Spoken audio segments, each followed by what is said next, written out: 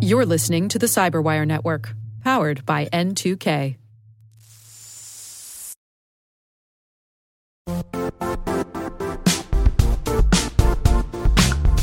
Don't struggle to align your organization's cybersecurity with business risk. Get the only solution that goes beyond reacting to threats with vulnerability and risk monitoring. You need the next evolution of MDR, and only Critical Start delivers it. Critical Start doesn't just monitor and respond to threats. They put you in control by detecting suspicious activities, quickly responding to contain threats, and identifying your most critical assets and protecting them against vulnerabilities and exposures.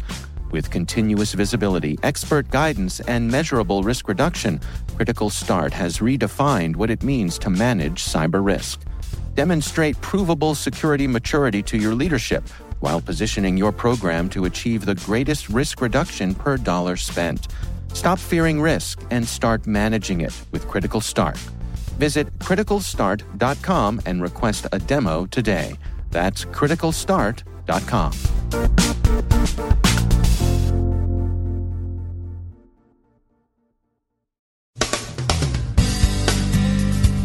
Another possible cyber incident in Ukraine's power grid last Saturday remains under investigation. Flashpoint looks at the shadow broker's alleged equation group code and sees a rogue insider behind the leak. WordPress sites are receiving a lot of brute forcing attempts.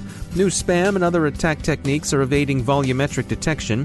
Mirai is sniffing for new IoT bots. Russian crooks skim ad revenue with the MethBot scam. Wassenaar cyber arms control remains controversial, and informed speculation suggests the shadow brokers and Bocephus Cletus are, effectively the same people.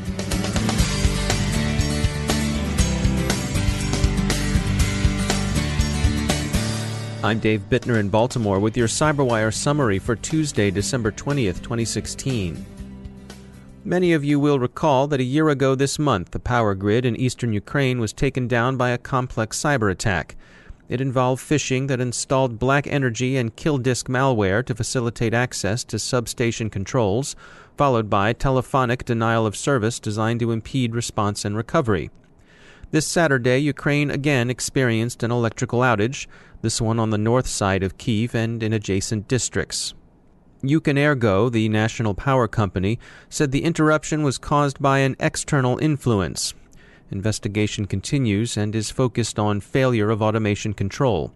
The entire incident was remediated rapidly, with power restored within 30 minutes and a complete recovery in just over an hour. Last year's attack was widely attributed to a combination of Russian criminal and state actors, but there's so far no word on who was responsible for Saturday's disruption or on how it was achieved. Flashpoint has published its close look at the shadow broker's leak of equation group code. The security company concludes with medium confidence that it was an inside job. They say the data's structure looks like something from an NSA internal code repository, one accessible to contractors and employees. That is, they think it unlikely that the agency was hacked from the outside. They also think that one of the more widely believed early theories about the source of compromise, that some operators carelessly left the code exposed on a staging server, is also unlikely. You can see the report on Flashpoint's blog, flashpoint-intel.com. WordPress vulnerabilities may have been overestimated, as source code analysis shop RIPS noted last week, but some bad actors are paying them a lot of attention nonetheless. Over the past 3 weeks, the security shop WordFence has observed 1.6 million brute force attempts daily against WordPress sites. About a sixth of these attacks originate from a single Ukrainian ISP. Cisco's Talos unit warns of a hailstorm spam. It evades detection by sending low volumes of spam from a large number of IP addresses. Perimeter X observes a similar technique used in botnet-driven brute force attacks, which avoid tripping volumetric warnings by using a very large number of bots. Neustar's study of DDoS growth by 2016 is out. They find, not surprisingly, that growth was explosive and it's likely to be fueled by the commodification of attack tools that's proceeding apace.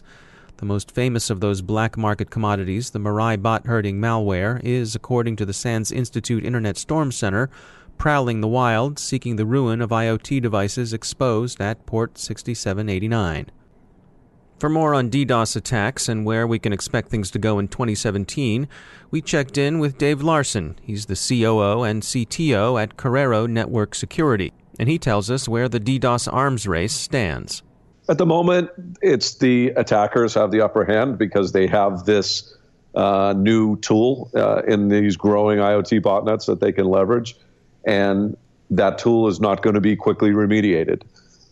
It's all well and good for one of the Chinese manufacturers of the DVRs and CCTV cameras associated with initial incursions to issue a recall. That doesn't mean that the products will actually be recalled. It means, they're IoT devices that are in place, in utilization, and very rarely touched, patched, updated, or monitored by the end users who use them. So for a little while at least, I think this weapon remains in place. The good news is that now everyone is aware of the danger. And at the very first stage, I think you're going to see significant more attention paid to setting up devices without default passwords. The good news on the Dyn attack is that it took down Twitter and Okta and Reddit and made it onto the mainstream news for that entire day, which means even the average person is aware of it now, and that passwords are probably something that you should have, put some thought into. So I think in one respect, the attack itself has probably diminished the future capacity and scale of these attacks because people are going to take proper practice and procedures to lock things down. But I think it's also going to set the tone for internet service providers to understand that they're going to have to be involved in the remediation of the problem. It's very, very difficult remotely across the world to deal with these engines that exist on someone else's access network.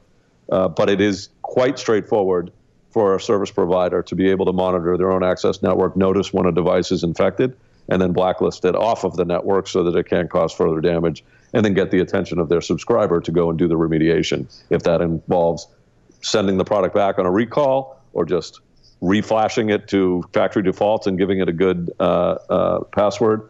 But if we follow all of those procedures, then this will be we'll be better off a year from now than we are today. That's Dave Larson from Carrero Network Security. According to security researchers at White Ops, Russian criminals are exploiting ad networks in the Methbot scam, diverting between $3 and $6 million a day from U.S. advertisers.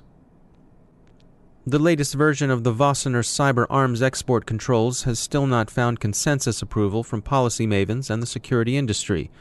Vulnerability researchers continue to believe that it will unreasonably restrict and possibly criminalize legitimate and essential security work. The U.S. continues to mull its response to the ways in which it's convinced Russian intelligence services inserted themselves into the now concluded presidential election. The electors have met, and Donald Trump is now formally and officially the president-elect. That Fancy Bear and Cozy Bear were in U.S. political party networks seems established with a clear preponderance of evidence. Who actually gave WikiLeaks the damaging DNC emails is far less clear. And finally, to return to the shadow brokers, the well-known information security researcher who goes by the name of The Grug offers an interesting and wide-ranging cultural and linguistic close reading of the communications surrounding their equation group leak. He describes analyzing those communications, especially those from the newest cutout, Bocephus Cletus, as being, quote, like semiotics and litcrit on steroids, end quote. And we're not saying he's wrong. If the shadow brokers wrote like a lazy screenwriter's approximation of Boris Badenov, Mr. Cletus comes across as that same lazy screenwriter's impersonation of a hillbilly, less credible than Jed Clampett or Ernest T. Bass at their hee-haw worst. References to Sun People and the Deep State touch the rhetoric of the fringier alt-right and alt-left. Other allusions pay homage to people ranging from Hank Williams Jr. to Rage Against the Machine to the Dukes of Hazzard and their nemesis, Boss Hogg. The Grug suggests the public-facing activities of the shadow brokers, Fancy Bear and Bocephus Cletus, represent a coordinated Russian campaign providing at least some misdirection for influence operations directed against the U.S. elections. Take a look at the Grug stuff. He can be found at medium.com/@thegrug. That's GRUGQ, and enjoy. Maybe even earn a credit hour in cultural studies. We'll leave the grug the last word. Quote, "These guys are hilarious, but they also operate like an intelligence agency."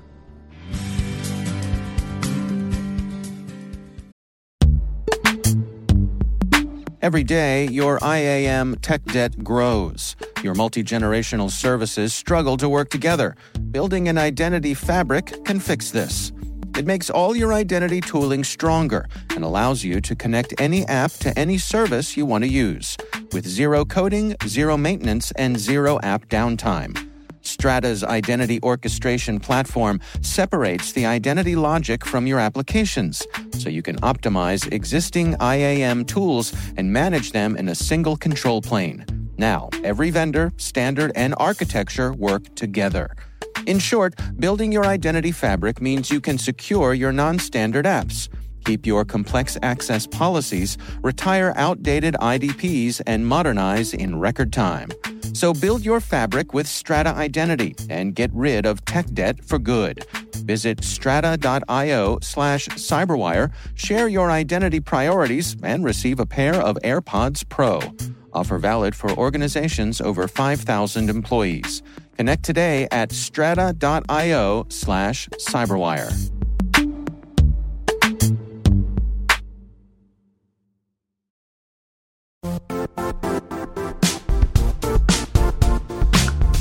The IT world used to be simpler. You only had to secure and manage environments that you controlled. Then came new technologies and new ways to work. Now, employees, apps, and networks are everywhere. This means poor visibility, security gaps, and added risk. That's why Cloudflare created the first-ever connectivity cloud. Visit cloudflare.com to protect your business everywhere you do business.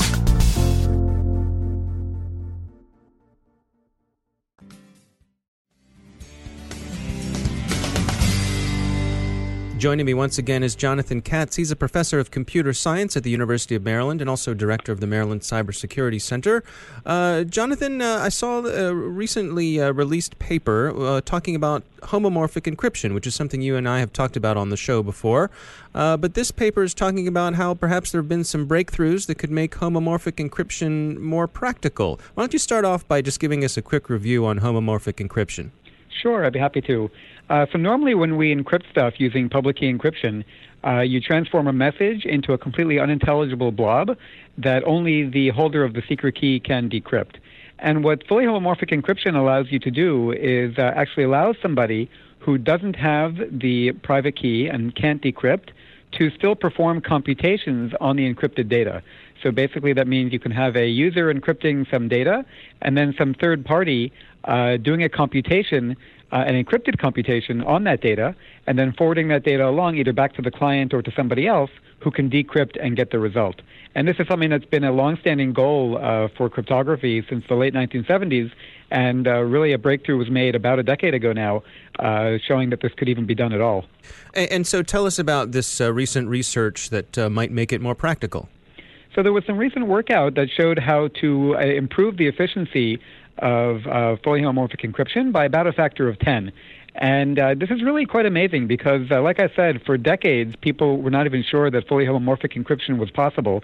And then since the time that it was discovered, there's been a sequence of improvements in the efficiency of fully homomorphic encryption, and people are hoping that it'll get to the point where one day it will, in fact, be practical. So when we'd spoken previously about homomorphic encryption, you'd told us about how it wasn't really practical for general use. It was really in the experimental phases. And so if this research shows that it could be 10 times faster than it was, does that put it in the realm of being something that's usable? Well, the work is really great. I mean, the work is giving a factor of 10 improvement over the previous best results. And like I said earlier, there's been a lot of work in improving the efficiency of fully homomorphic encryption since it was invented. Unfortunately, we're still a little bit far from the point of where it's going to be practical. Basically, we started out when it was invented with being about 10 to the 8 times slower than a native computation, and it's been improved by several orders of magnitude since then, but it's still about 10,000 or so times slower than a regular unencrypted computation. So researchers are definitely making progress, and this is certainly work in the right direction, but we still have a ways to go before we're going to see it deployed in the real world, I think. Jonathan Katz. Thanks for joining us. By the way, the title of the paper that we were discussing is Faster Fully Homomorphic Encryption, Bootstrapping in Less Than 0.1 Seconds. The authors are Ilaria Chilati, Nicholas Gama, Maria Georgieva, and Malika Izabekene.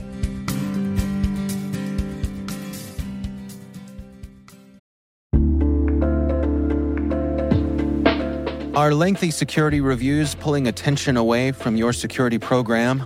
With the largest network of trust centers, Vanta can help you streamline security reviews to win customer trust, save time, and close deals fast. Proactively demonstrate security by showcasing key resources like your SOC 2 or ISO 27001 and provide real-time evidence for passing controls. And when a security questionnaire is required, Vanta takes the first pass for you. Visit vanta.com/cyber to take a self-serve tour. That's vanta.com/cyber.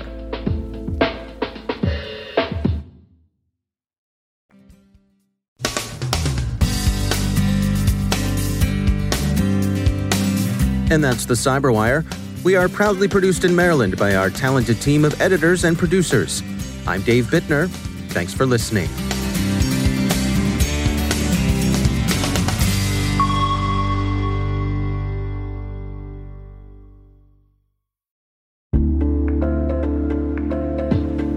Hey listeners, we're always looking for ways to improve the N2K Cyberwire network and maintain the intelligence-driven news experience that keeps you in the know on the latest developments in cybersecurity.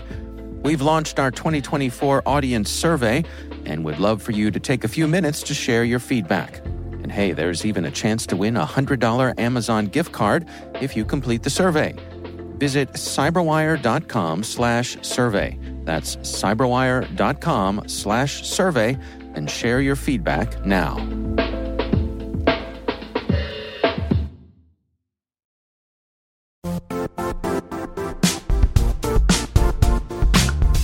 And now, a word from our sponsor, Zscaler, the leader in cloud security. Cyber attackers are using AI in creative ways to compromise users and breach organizations. In a security landscape where you must fight AI with AI, the best AI protection comes from having the best data. Zscaler has extended its Zero Trust architecture with powerful AI engines that are trained and tuned by 500 trillion daily signals. Learn more about Zscaler Zero Trust Plus AI to prevent ransomware and AI attacks. Experience your world secured. Visit zscaler.com/zerotrustai.